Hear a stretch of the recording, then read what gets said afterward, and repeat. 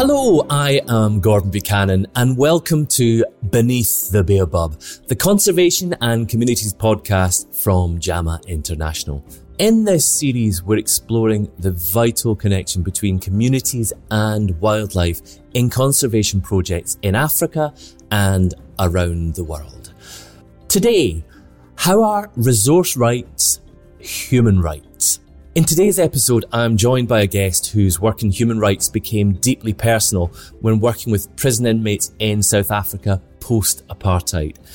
This early experience opened her eyes to the cultural exclusion of the Khoisan community. Lesle Jansen realised her Indigenous heritage needed representation on the national stage, and this sparked her career in law and defending Indigenous people's rights. It's led her into world-changing legal work to defend communities' use of their own resources.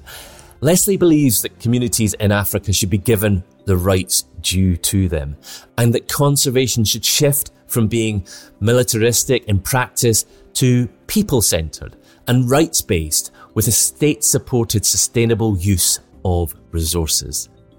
To her, this is the way to make sure people and livelihoods are truly at the forefront of challenging climate change and biodiversity threats. I really can't wait to find out more. Beneath the Baobab. Lesle, I'm speaking to you. You're in stormy Cape Town at the moment. Yes. Seems to have calmed down now. Are you from Cape Town originally? Born and bred on the Cape Really? Flats, yes. Firstly, I'd quite like to hear a bit more about how you came to specialise here, because your work in this field is deeply personal. I had a formal training as a lawyer, but I became aware of my community in the new South Africa, the post-apartheid South Africa, not being recognised and not included in the rule of law. And then I wanted to understand how I can help address that injustice. And I then landed through a series of events in Arizona, being trained in a master's legal program by Native American scholars. It's one of the foremost programs in Indigenous people's rights. And through a series of twists and turns in life, I landed a job in Cape Town, where I joined a team of environmental lawyers looking at resource rights and communities that are stewarding the natural environment as a way of life and how to protect it. And that was my sort of interface, human rights and environmental law much more. And I've been doing that for about 10 years with an organization called Natural Justice. That then led me to Resource Africa, where I became much more aware of and exposed to communities living specifically with wildlife and their particular challenges. And how would you describe the communities that you're working with at present? They are our frontline conservationists. These are communities that are conserving our natural environment. They specifically live with wildlife, and the sustainable use of wildlife, it has a place in their lives. Not only are they hunting, sustainable use of wildlife through hunting is it a traditional way of living. It has a long tradition and history in Africa, but also in these communities. And so the issue then later of hunting through these hunting concessions is just the way that they've adapted to a culture of hunting that they already know. And so the communities that we're supporting, it's the communities that's in that world where they are conserving, managing the natural environment, including wildlife. They are in partnership with our governments. They are very involved around this whole co-management also within our national parks, within communal land areas. So it is a community that is looking after a critical component of our biodiversity. And there's hard science showing that it's working in Southern Africa because there is a support in terms of policy from Southern Africa governments supporting this community's way of life. And so hunting contributes to that. And of course, those are ways of life that date back thousands and thousands for the history of humanity, people have been living in Africa, living in those ways, exploiting or using natural resources. With the communities that you're working with, is it just Khoisan or is it across different ethnicities? Now, I'm personally from the Khoisan community. And I was working with them quite intensely the last 10 years. But the communities with Natural Resource Africa is currently supporting and has a history with is not specifically Khoisan. It's indigenous and local communities. It's a range of communities within Southern Africa that's living with wildlife and other natural resources. Could you describe who the Khoisan are? I think people generally think of Africa, and there's kind of, I suppose, different people have different looks, but I think when it comes, I spent time working in Botswana with the San people there, so I have spent time living with people, so I know about those communities a little bit. But for those that don't know, could you describe the Khoisan and who they are and where they came from? Well, the Khoisan is a term that was not really how they want to be characterized, but it's also a living conversation. It's evolving all the time, but it basically comprises the Khoi and the San being your hunter-gatherer communities, and then your Khoi communities are your nomadic pastoralists. But there's more linkages than differences because of the geographics, the history, language, and so on.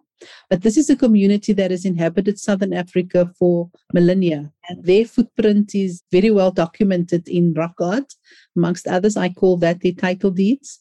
Basically, linking it to hunting, Gordon, I was recently in the Southern Cape, and now I engage the communities much more from a hunting perspective, which wasn't my orientation previously. And I was talking to one of the elders around hunting because he speaks on the radio. I just engaged them around the conversation to understand how they view it. He brings out a picture of the Khoisan having documented their relationship with hunting. And I was just blown away. I'm from, who are not living with wildlife, but the kind of authority they had to the connection of wildlife and hunting being a practice that is integral to them. I was just blown away by it. Yeah, in the time that I spent in Botswana with the San community there, we were out in a wild part of Africa, and I had heard a lot about their tracking skills particularly. We were making a wildlife documentary, and I thought, okay, I can do a little bit of tracking. And I thought, well, we'll see how good these guys are. And it was breathtaking. It was almost supernatural, the way that they could read not even the faintest signs. They weren't looking at branches broken or footprints. They were looking at tiny disturbed pebbles. And we were following a kudu for about 2 hours. And Yotoma was he was the sort of head guy.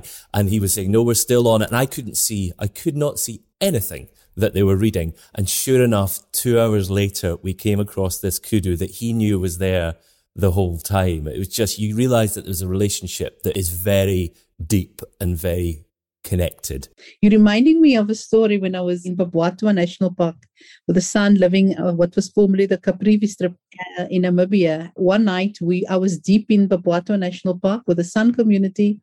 It was a sense of safety I felt walking at night in a national park with the San. No guns, no vehicles. It was a safety I cannot explain. The next day, I was driving in an SUV with all of the technology and all of the gadgets, and then the elephants chased us and we nearly got killed. So, touche. What I learned on that trip was it was a lesson in trust. I was living in a tiny little thatched hut. I mean, hut is actually quite a grand description. If anyone, the story of the three little pigs, and they make a straw hut and the wolf blows it. It was basically that. And I was sleeping in there. There was 6 of us. So 5 San guys and me. And there was lions marauding around outside. But I felt absolutely, very, very quickly, I sort of learnt to trust these people and in their knowledge. And I was able to do something that previously no way would I have been wandering about a wild part of Africa with lions around. And eventually we partook in the kill of a lion kill. And with these men, we walked forward to the lion and sort of made it move away from the kill and took just a small part of that. And then we went back to the little settlement, and that was our dinner for the day. It was the most magical experience I think that I've ever had in Africa. I was interested when you said that you were involved with native scholars from America. What was that like from your kind of ethnic perspective? I'm part of the community that was labeled colored. That was our assimilation that we went through, that forced labeling. And so we were in this journey of discovering who we were, because we knew we were not colored, but we were also not told who we were because of what has happened historically. And so for me to go over to Arizona to be embedded in a master's program, particularly designed just to help you specialize in rights that actually protects where I'm from and the struggles we're enduring, it was mind-blowing. And I didn't take a second for granted. There's a lot of stories I can tell around it, but I think it's something I absolutely treasure. How would a 5-year-old describe the job that you do? Basically, communities that are involved in community conservation, we ensure that the rights and the policy spaces protects what they are doing, because they are, through conservation, rendering a service to our biodiversity. And we need to look at how the different rights and policy spaces protects that way of life. And that service, how would you describe that? What is the service that they're providing? Because it's an interesting way to look at it. That service has been characterized recently by the African Commission. They adopted a seminal resolution where that resolution affirms the rights of African rural communities to conserve, manage, use their natural resources. They have the right to it. State actors and non-state actors have a responsibility to protect and affirm those rights. Mm-hmm. But the driving force for you in the work that you're doing now and across your career has been human rights. Yeah. The journey has been human rights, I think self-determination, having been part of apartheid or having seen my parents fight against apartheid. So it's been always the right to self-determination. And then at 1994, experiencing the betrayal to understand that right to self-determination is there for others, not for you. And then you have to find your way back to the table. I like to speak in metaphors. So it's kind of finding our way back to the table. And so finding the way back to the table, Indigenous people's rights was a way to do it. And then in discovering Indigenous people's rights, I actually discovered that it's in the Africa context, it makes better sense to do it through resource rights rather than human rights, because it's a conversation that won't get you too far. But talk conservation in the African context, you get much further. And so that has opened up for at least the communities that I'm from when I started, rights to get us at the table. And I suppose this is not something new. It's not really giving rights, it's giving those rights back, because those were the rights that they had, the sort of pre-colonial era. I like how you think, Gordon, because I often, when I speak to communities, I say that the church, the state, they are the registered owners. You are the lawful owners. We just need to let the court and others discover that. But spot on, yeah. And so when you were saying about those sort of rights were not available to you, were you talking about that from your ethnic group or your ethnic origins? Yeah, basically. We are in South Africa, we're identified.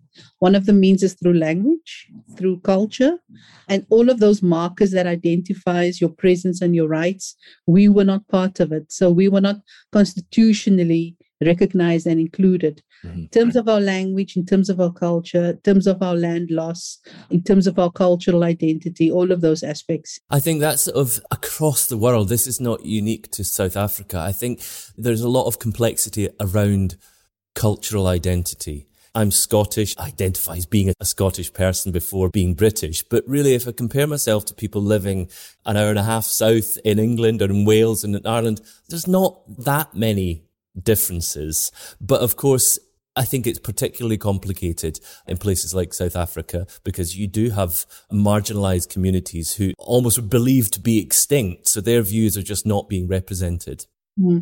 In studying Indigenous people's rights, I came to discover that one of the key origins of it is really land use. Because at the time of colonialism, the San and the Khoi communities and also other Indigenous communities in Africa, which would be your hunter-gatherers mostly, and your nomadic pastoralists, their way of land use was not seen as a productive, valid way of using the land. And the sedentary way of using land was viewed as, no, that's a productive way of using land.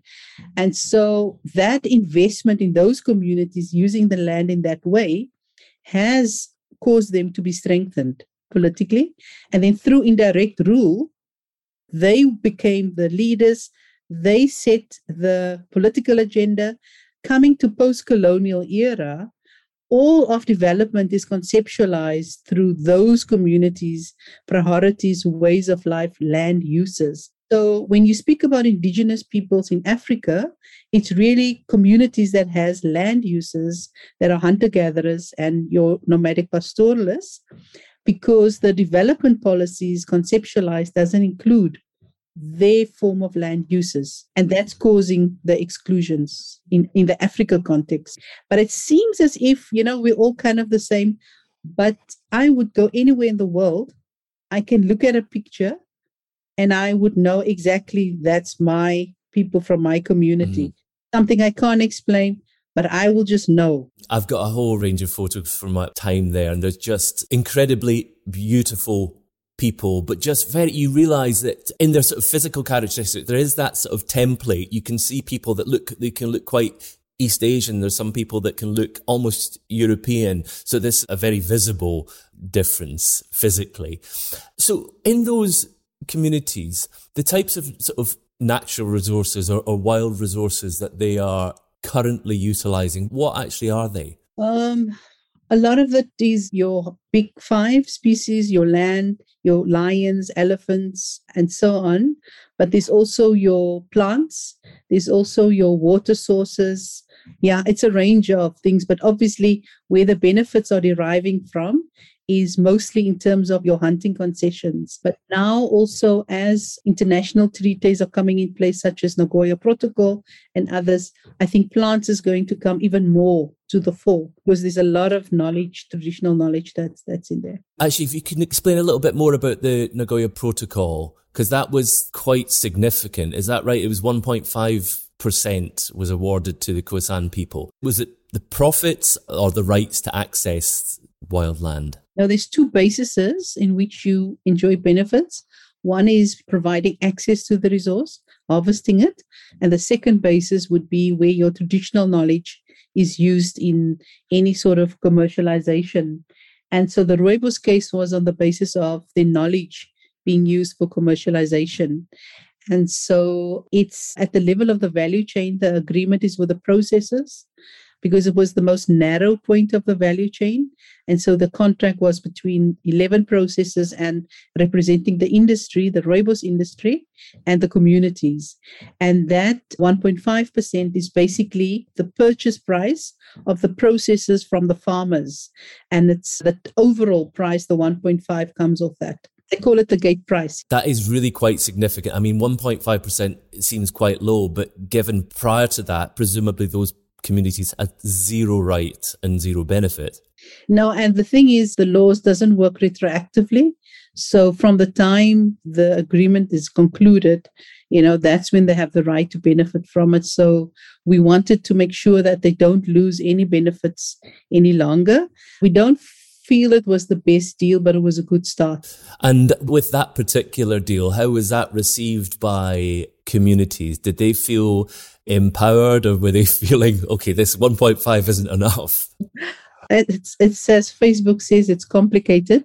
Basically, a lot of communities felt making claims they're not included. Consultation is always complicated. How much do you consult? It's a whole lot of communities nationally. And so that was a complex process. And I think leading up to it, there was a lot of controversy. But now that there's a biocultural community protocol that was developed as part of the process, which really publishes every single aspect of the deal, so to speak, and where communities fits in. And now communities appreciate and understand the fullness of the process. So it has shifted, Gordon. Yeah. Rooibos is a global product of, if I open my kitchen cupboard, there's a half-empty packet. I obviously knew that it came from Southern Africa, but that is really uplifting to hear that actually the people that are due those benefits are starting to receive them. We'll be back with Lesle in just a moment, but in the meantime, let's hear a little bit more about community-driven conservation projects in action in northern Botswana. Ponoso Shamukuni is the chairperson at Chobe Enclave Conservation Trust. He explained how hunting quotas have benefited the community at Chobe. Conservation doesn't come cheap. Hunting was banned in Botswana in 2014. We saw how our trust struggled after the hunting ban. And immediately when the hunting ban was lifted in 2019-2020, I want to proudly say that in just one quota that we sold, our trust managed to make an income of about 5.6 million within a short period of time. We were not spared by the pandemic. It has affected the economy of our trust. It affected our budget. So if it wasn't for that 5.6 million that we got from hunting, I tell you, we could be struggling as a trust. It is very, very important that these hunting quotas should be utilized by the communities for the benefit of our people. Moses Sinchembe is the general manager at Chobe Enclave Conservation Trust. He says that money from hunting tourism can be used to support and diversify local economies and needs, even building a mill for grinding sorghum and maize. Our people decided to diversify, use that money for many projects. When your income is diversified, should anything hit, the economic shocks, you are able to withstand. Our people travel long distances for grinding to the finished product. We package sorghum to the end product, and then we sell to general dealers within the Chobe Enclave and also across the border or neighboring countries. We also have general dealers. Our people used to travel long distances to meet their basic needs. The trust felt the money could be used to build those general dealers so that they don't have to go far to get those basic necessities. The trust has 8 tractors. We use these tractors for plowing for our people. Every village has got the SECT tractors. The main aim is so that there is food security within the Chobe Enclave. Income that was generated out of the hunting was put to use to start the brick molding project within those villages. They are buying bricks to build permanent structures. In addition to that, the Trust has been able to provide a minibus to take children to school and 2 lodges and a bush camp for ecotourism, built out of the hunting income.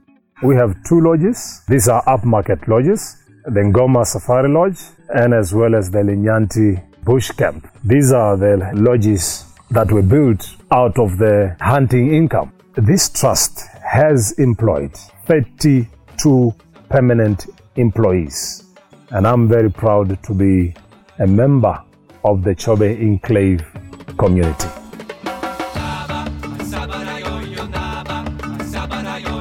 Thank you very much to the Safari Club International Foundation for that footage. Let's continue the conversation with Lesle. Has your role changed since you've been working with Resource Africa? Well, previously with the organization I was with, the geographical focus is the same, and it was also very much resource rights, but not wildlife. Wildlife was a new focus for me, but the concept of resource rights very much remains the same, yeah? And for each community's relationship to the different sectors does change, but in essence, it's all about how do you secure, affirm, protect, and benefit from those resources and conserve it. So there's many similarities, but there's also some differences, yeah. And the work that you're currently doing, if you were to upscale that, is it a question of, is it funding? Is it manpower? Is it sort of having better relationship with those communities? What would make a sort of big leap forward for you currently? There's a lot happening on the ground. The upscaling remains strengthening the local initiatives, and for there to be the even greater support to ensure that there's capacity building, there's support, there's funding, there's a resource flow to that. I think that's absolutely vital. I think also a strategic upscale would be a bigger strategic collaboration of communications, of allies in the sector of sustainable use of wildlife globally, because in terms of the animal rights movements and people that are against the issue of sustainable use of wildlife, they are running a pretty massive campaign.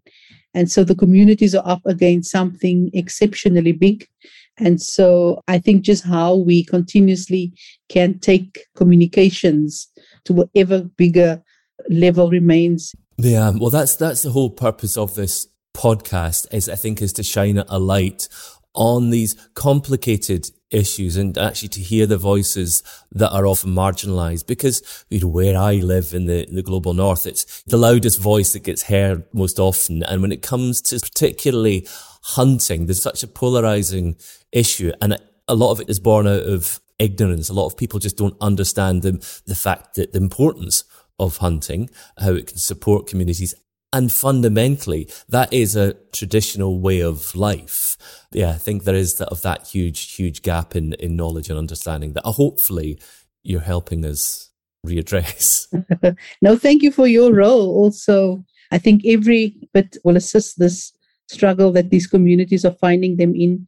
The threats are real, very serious and well organized. If at the end of the day you're ready to retire for the evening, what can you feel proud about? What are you most happy of, and what's working well for you? It's always meaningful to tie back what you're doing to the purpose, to the meaning of it all. And it is about, every piece we're doing is about strengthening resource rights and ensuring that rural communities in Africa have a say to benefit and use their wildlife. So for me, it's about not losing sight of that and knowing that everything that seems tedious leads up to the bigger goal ultimately. Mm-hmm. Yeah, and across your career, you've obviously been working incredibly closely with those communities, and there will be the obvious predictable benefits and improvement in lives. But has there been anything that has helped the people you represent that you couldn't have predicted or that was unexpected? If I go back to take a bit of a longer look, I would say there was quite a few outliers. And I think the basis that we've been able to lay with the work, communities have interpreted in new ways. And that's been really interesting, because what's happening around land in South Africa currently, the indigenous communities are taking to new levels. And it's exciting to see how they're making sense of these issues. Yeah, I mean, it's wonderful that people being, if they're not at the table, at least there's somebody at the table representing them. And particularly in communities that just simply haven't had a voice for such a long time. And in the lifetime of all of these communities, even the oldest members within these communities will not remember a time when their voices were heard in the way that they are now. So that is incredible. I want to understand a little bit more about the details of the community-based natural resources program. So what does it look like in terms of people's lives and how it connects with the sustainable use of wildlife and wild resources in South Africa? South Africa is complex. The CBNRM program in South Africa doesn't quite look as it does in the rest of Southern Africa, just because of our spatial organization of land. Historically, we had 13% of the country's population on 87% of the land, and 87% of the population moved to 13% of the land. And so we're still dealing with the spatial legacy of that. And so communities are very much, even within what is today the communal land areas, it's only very specific spaces that host wildlife, which would be, amongst others, your Limpopo area. And a lot of the commercial farming is hosting what would be our hunting activities, commercial activities. And so in South Africa, CBNRM for communities remains an ongoing struggle. It remains a struggle for access to those resources. It remains a struggle even to be identified as legitimately having a right to it. Yeah, that is still very much a complex issue. So at a very high political level, CBNRM are still having to penetrate down into this issue, whereas in the rest of Southern Africa, communities and the land-based culture is quite clear and they have closer connections living with wildlife. So if you just stumbled across a time machine and went back and spoke to a 15-year-old Lesle, would she be surprised at how your life has turned out and the work that you do? She would be. I wouldn't want to put her through it. I don't want to tell her what's awaiting her, to be honest. I mean, when you were a young girl, what was your first career's ambition? Because hopefully there are lots of young people that say they want to be involved in human rights, but it's sort of certainly not the first sort of thing that springs to mind for a lot of young people. Yeah, I mean, I'm going to have to really bore you. I knew from about the age of 8 that I wanted to be a lawyer. So it was very clear-cut for me. And in fact, it was Matlock that inspired me. He was this old white criminal lawyer who solved all these cases. And he sort of inspired me weirdly to become a lawyer until I got to university. Then I didn't want to be a lawyer and I dropped out. And then I had to figure out what I want to do with my life. And then I landed where I was giving classes in prison with inmates. Then I became aware of what's going on in South Africa. That led me back to law. So that little girl that was 8-7 that knew she needed to be law, I think it became full circle. Well, you're obviously the exception to the rule at that age. Knowing that you want to work in this field is really quite remarkable. I read that your father was a prison guard. Was that an influence, realizing there were people in jail that needed representation? And what's interesting, there's an interesting story there that I will try to tell quickly. But basically, his story led him to New York, the United Nations Permanent Forum on Indigenous People. And there he happened to get a pamphlet talking about the University of Arizona. And he brought the pamphlet to me in Cape Town because I had then trying to apply for masters to understand how Indigenous people's rights work in South Africa. Because I was now on this mission that I want to be a lawyer to assist. And the university in South Africa, one of the top constitutional experts took a good chunk of 30 minutes to explain to me that these rights don't apply to my community. These rights don't apply. He just basically dissuaded me from taking on this issue. I was so confused. And then my father came from New York with this pamphlet. And then I said, okay, let me write. There's a university in Arizona training lawyers. Let me find out what's going on. And they wrote back to me. I got the bursary and the rest is history. I think it's these events in life or things that happen to you and the people that you meet and the experiences in life that can just sort of really set you in a direction and keep you on track. And how you envisage your career path from now? I shouldn't call it a career path because it is a way of life. It seems to be more of a calling than a choice of occupation. How would you like to see things going over the next 20 years in your work? 20 years. I think being at NGOs so long is not a healthy thing. But I would have firstly wanted to leave a good legacy with the communities living with wildlife. They are in a real fight. I definitely would like to help shift that needle.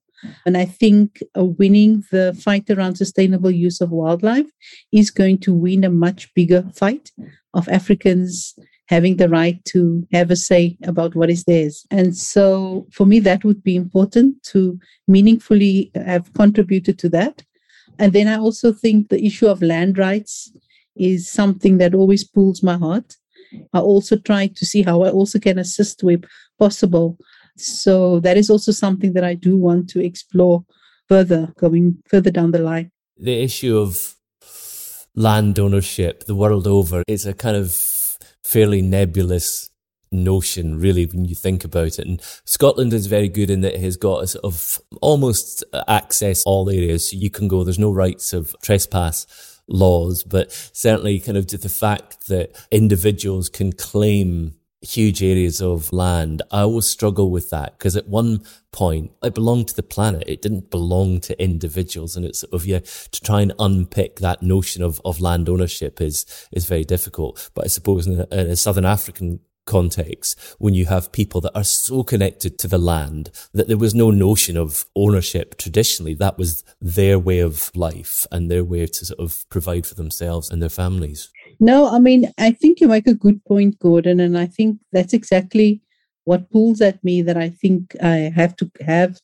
to contribute to this conversation is the fact that coming at land rights from very much a biocultural perspective, where we challenge the notion of property, not just where individual private property is the only valid form of land use, but that these other ways of being on the land is also seen as valid uses, and that we look at property ownership through the lens of indigenous cosmologies and how they were on the land. I think that is, for South Africa, we fundamentally still need to have a conversation around sharing, not just sharing between particular groupings, even amongst ourselves as African communities. How do we share? How do we share as a country? How do we share without having to hurt others? Mm-hmm. How do we share where we all, can enjoy and have a quality life, but for doing it responsibly? And I think that is a careful process that needs to be handled carefully, because I'm not sure, we're also struggling with who do we need to be for such a process.